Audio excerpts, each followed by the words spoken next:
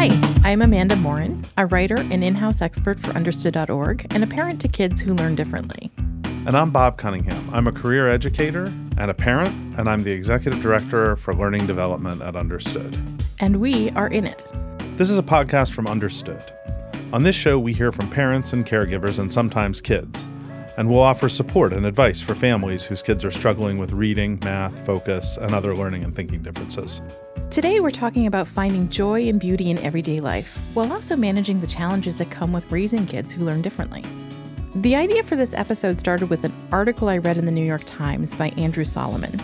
His name may be familiar. He writes a lot about families that are different in some way.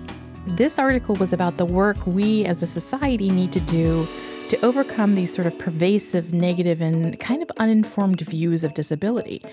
And there was one line in it that I especially love as a parent of kids with autism and ADHD.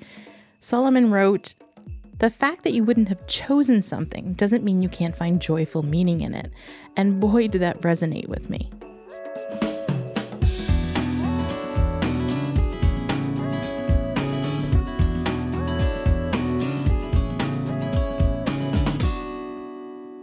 It's nice to start talking about the great things about having kids, regardless of whether they learn and think differently, because a lot of the time we're talking about what we find difficult, and to be able to talk about what's really just joyous in having kids, I think is something every parent probably should be looking at some point or another.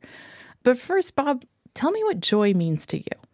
So for me, joy is that little bit of overwhelming feeling you get, right? So it goes beyond just being happy or being excited. It's that kind of sense of being overwhelmed by what is happening that makes you feel so happy. I think your definition of joy is very similar to mine.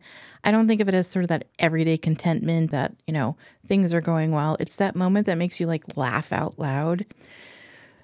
So once we started talking about this, I was reminded of a family my kids and I got to hang out with over the summer, Lindsay and Kevin, and we're just going to use their first names today.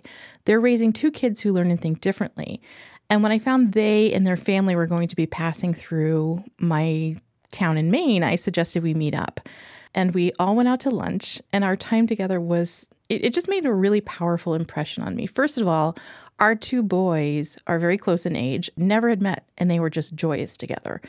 And then there was this one moment after lunch when Kevin and his son Sam just started skipping down the street like they didn't have a care in the world. Kevin, do you remember skipping down the street like that? I do, yeah. And we just had a good lunch, and he was feeling silly. And I think what's important to say about that is that he used to not be able to skip. He wears braces on his feet, and that was a challenge for him to get to the point where he even could skip. So when he wants to skip now, I'm there. I want to skip with him. I know how hard he worked to get there, and I know how much fun it is for him. So I take those chances whenever I get him. Sam is 8 years old. His sister Maggie is 12. When asked to describe Maggie, Lindsay says right off that she is ferociously brave. She is the person who will do parasailing 400 feet in the air with my mom. Maggie loves art, theater, soccer, and science. Lindsay says she has what's called a language-based learning disability. So for her working memory and her short-term memory are smaller than other kids. And so for her, what that means is it's sometimes hard for her to comprehend or to take multi-step directions. And sometimes it's really hard for her to express herself. Maggie's brother Sam has a different personality. Lindsay says he's super silly, very emotionally expressive, and all heart. People at school call him the mayor because he goes around and he says hi to everybody. Sam has some difficulty with reading like his sister, but most of his challenges are physical. He struggles more with motor skills. Kevin and Lindsay talk about their kids with so much warmth and humor and pride, but they say it took them some work to get there. Both Kevin and Lindsay loved school when they were little, and success came easily to them. So they figured their kids would be the same. When Maggie's kindergarten teacher first told them she thought there was some sort of problem, they were floored. We were blindsided with that news in kindergarten, and it really took us back. There have never been any signs in preschool. The teachers always said, "Oh, she's such a delight. She's got a great attitude. She's doing just great." They didn't catch any of this stuff because she put on such a brave face. And so it surprised us, and also we didn't know how to deal with it because it was not something that we ourselves had been through, right? What was it to you when it looked like school wasn't going to be as easy for her as it had been for you? Oh, it was definitely disappointing. I mean, because we had a certain when you have kids, you have a certain vision of how things are going to go, Yeah. and it's always rosy and optimistic, right? But parenthood is a series of steps where you realize that your kids are like everyone else, and they're not perfect. And we had steps like this before. Both Maggie and Sam have vision problems, so they had to get glasses when they were really young, and that was our first moment of, oh, wait, our kids aren't perfect, And it seems like that's a stupid thing now, but at the time, just Maggie getting glasses was heartbreaking for us. Now it's the tiniest thing. We don't even think about it, The news in kindergarten was an even bigger blow to that idea that this wasn't the path that we'd imagined for our kids. First Maggie and then Sam later on, and yet that's the path they're on, and you can get upset that it's not the perfect way it's going to be, or you can realize this is who your kid is, and you've got to meet them where they are.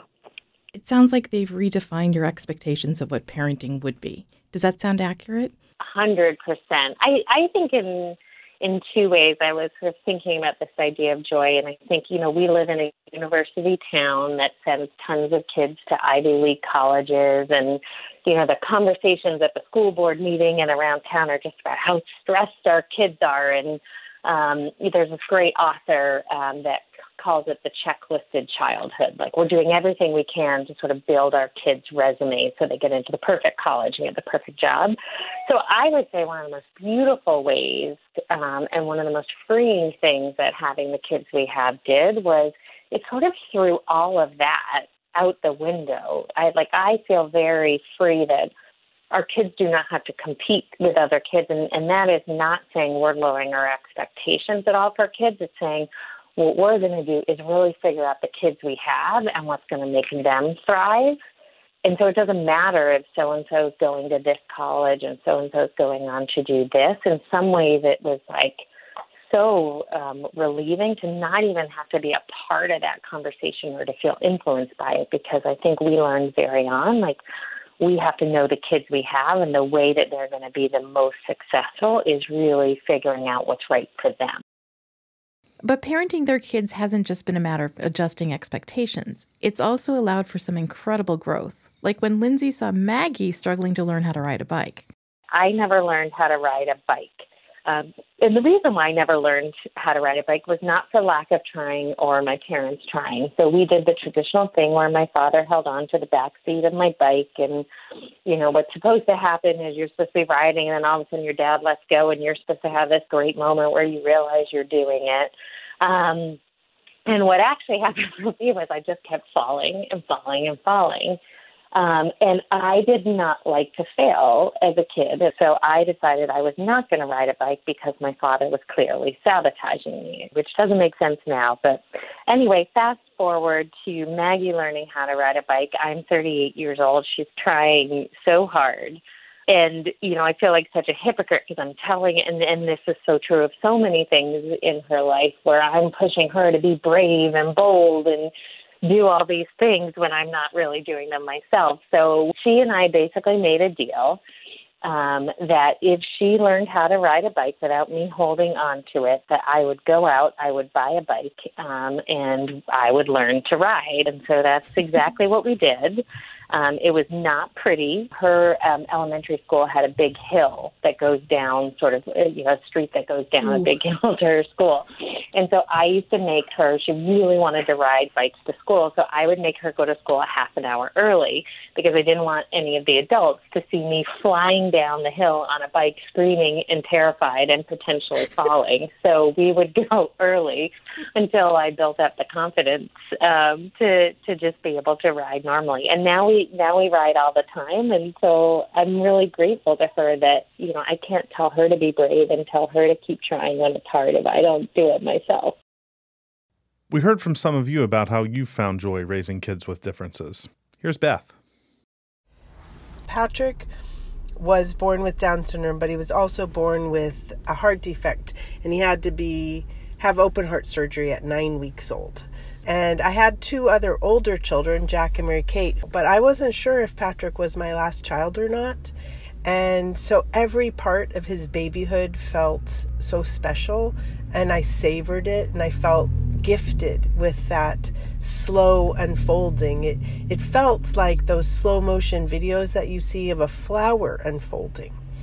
In fact, I remember so clearly one time watching him spend an entire day figuring out how to open a kitchen cupboard. And as he was doing that, I thought, Jack and Mary Kate just figured this out so quickly. I never even noticed when they figured it out. It was like I opened my eyes and now they know how to open the cupboard. Here, I'm watching you figure it out all day long. And by the end of the day, he figured it out. And it was such a special moment to get to see him really figuring these things out. I wasn't upset with him that it took him longer. I just thought it was cool that I could notice it.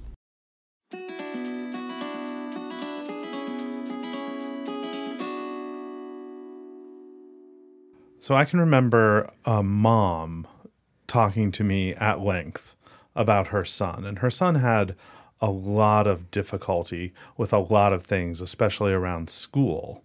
And that transferred into a lot of difficulty with a lot of things at home. And so one of the things that he started to do when he was kind of a young teenager is he really jumped into cooking. Fortunately for him, his mom and dad realized, like, oh, this is really turning him on. Like, he's really excited about this, right? So they encouraged it. They started to take him places to learn more about cooking. And the mom was, talking to me about this over a period of months and then over a period of a year and stuff. And I can vividly remember kind of the last conversation I had with her about it. And it had entirely shifted from how into cooking her son became to how into cooking she became. And this was somebody who never really liked to cook and was a very busy executive. And I remember her saying in the end, if it hadn't been for how excited he got, I never would have figured out that I actually love cooking. Oh, that's so cool. So like she found joy through him finding his passion. Yeah. And I think that's so important because we need to find those moments of joy, like whether it's from our kids, whether it's in our kids or those kinds of things. And we definitely heard that from Lindsay and Kevin. But I don't want to give the impression that Lindsay and Kevin are superhuman and always patient and loving and understanding parents, because that's setting the bar pretty high. And they are the first to tell you that it's not moments of beauty and grace all day, every day. I remember we were having dinner one time, and it was one of those nights where both kids were acting up for whatever reason, and I'm not even sure it had anything to do with their differences, but it just, it was like a stressful night. We'd all had kind of a crappy day, and we were, all in a snippy mood. It was a very serious, tense moment, and Lindsay just stopped. She was about to lose it, and she put her mouth to her upper forearm and made a fart noise, and it was hysterical. It cut through the tension of the table, and we all just started howling. It was just stupid and silly, and it just brought us all back to, what are we upset about? What are we doing here? They're kids. Have fun with them. Such good advice, right? They're kids. Very good advice. And, we heard from another parent, Michelle, whose 17-year-old son, Avi, has autism. Michelle tells us she's gotten a lot of joy out of raising Avi, and she actually credits him with making his three siblings kinder people and with bringing lots of music and dancing into the house. But that doesn't mean she never struggles. It's an interesting balancing act because I want to allow myself the permission to be human and to say sometimes this is really hard, because sometimes it is really hard. And I feel like not allowing myself to understand that and experiencing that is not fair to myself, and I don't want it to get pent up and turn into resentment. So usually, like in those moments when I feel that way, my husband or I were very good at bouncing off of each other. So neither one of us are allowed to be in one of those slumps at the same time. If I'm in a slump first, he's not allowed to be, and vice versa. That's number one. Number two is that we'll often remind ourselves of something that Avi has said or done that will just turn us into laughing within minutes. So somehow we try to bring in some of who Avi is, and remembering that great sense of humor and remembering that great fun-loving, musical, happy kid. And that kind of helps bring us out. And then I always try to remind myself that I think Avi's biggest problem with autism is us. Meaning we are working on trying to fit him into a world that he doesn't naturally fit into. But if he's not being pushed to fit into that world that he doesn't naturally fit into, and he is being allowed to play, dance, and sing and do what he wants, and it doesn't matter if he does that in the middle of a grocery store because we're not worried about appropriateness, he's fine and happy, you know? Sometimes trying to remind myself about that happy kid and not focus on whatever that issue is that's bothering me at the moment can often usually just pull me out.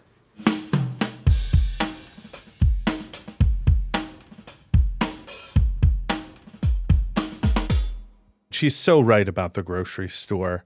And, you know, when you have kids with stuff going on and other people think that's difficult for you or you need pity, Kevin, he really bristles at that notion. When Maggie gets down about herself and the challenges she faces, we've actually pulled over the car one time to be like, look, all your friends have something to deal with too. That one is emotionally fragile and cries on the soccer field anytime the ball gets taken from her. That one, you know, can't focus on this and that. Every kid is imperfect, right? And we just happen to know the way in which ours are imperfect. That doesn't mean they're broken or bad or wrong. It's just that they're different, right? And every kid is different. And so these parents who I think look at you like, oh, well, you must be dealing with that. Yeah, but you're dealing with something else. I know that your kids have some issues too. And if you don't know it yet, it's coming at some point, right? Don't look at me. Look at your kids. So that's Kevin's message to folks who aren't raising kids who learn and think differently. And here's Lindsay's message for those who are. That joy you're cultivating isn't just important for you. I think if we send them the message that there isn't room for joy or that this is so hard or such a life sentence, like whether we realize it or not, our kids are picking up on that. And, you know, I think they're working harder than most adults we know because they're grappling with so much. And so, you know, I think it's key to their survival, having that release and being able to create those moments. You know, I think one of the ways that I try to keep my perspective on this is like dealing with my own stuff, getting help, talking to other parents, finding a community of parents of kids who learn and think differently so that I'm not processing that stuff with them. That's not fair to them. I think, you know, our job, I think my parents were the ones who sort of said, your job from now on is to be a detective and to watch them and to figure out what they're good at and to figure out what brings them alive and to lean into that. And so I guess that would be the only closing thought is just how important our job is as parents to make those moments of joy and to make things light and to sort of be detectives and figure out what gives them joy and to do more of that.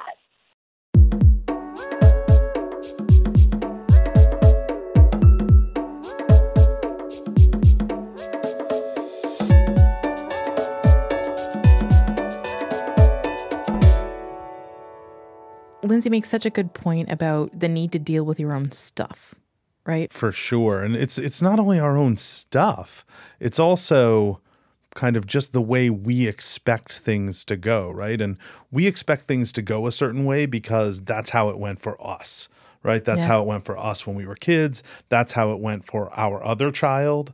That's how it went for the kids we watched our friends raise, that sort of stuff. So you get your ideas about the way it should go. It's not going to go the way you expected it to go necessarily. It's not. I think we have as parents a lot of influence on it, but if you go into it thinking you're going to control it, you're way off the mark. And I think we have less influence than we actually think we do sometimes.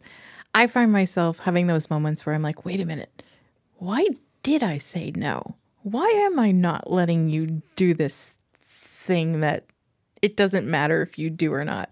It's these things as parents that we have to sort of let go of. And then just like finding the humor in it. The other thing is, look, you know, I have to remember, my wife has to remember, all of our listeners have to remember, parenting's a long game, right? It's what happens over time, and each moment is far less important than you think it might be.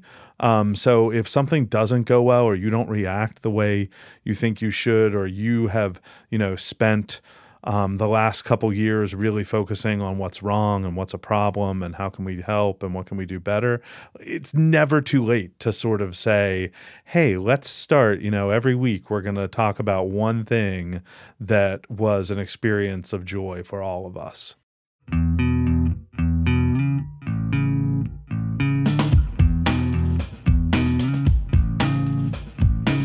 You've been listening to In It, a podcast from Understood. Our website is understood.org, where you can find all sorts of free resources for people raising kids who learn and think differently.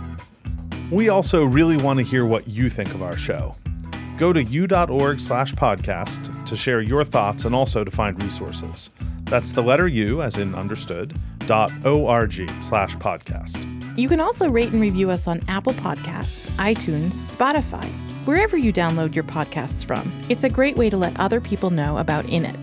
And if you like what you heard today, please tell somebody about it. Send it to somebody who needs to find a little joy in raising their child, or just send a link to your child's teacher. You can also subscribe to In It on Apple Podcasts. Follow us on Spotify or keep up with us however you take your podcasts. Between episodes, you can find Understood on Facebook, Instagram, Pinterest, or YouTube. And you can visit our website, that's the letter U.org.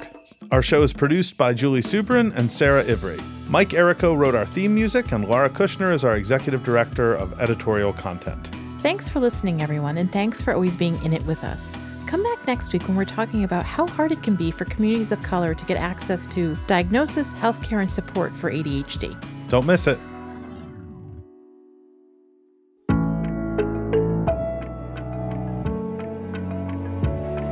In It's a production of Understood.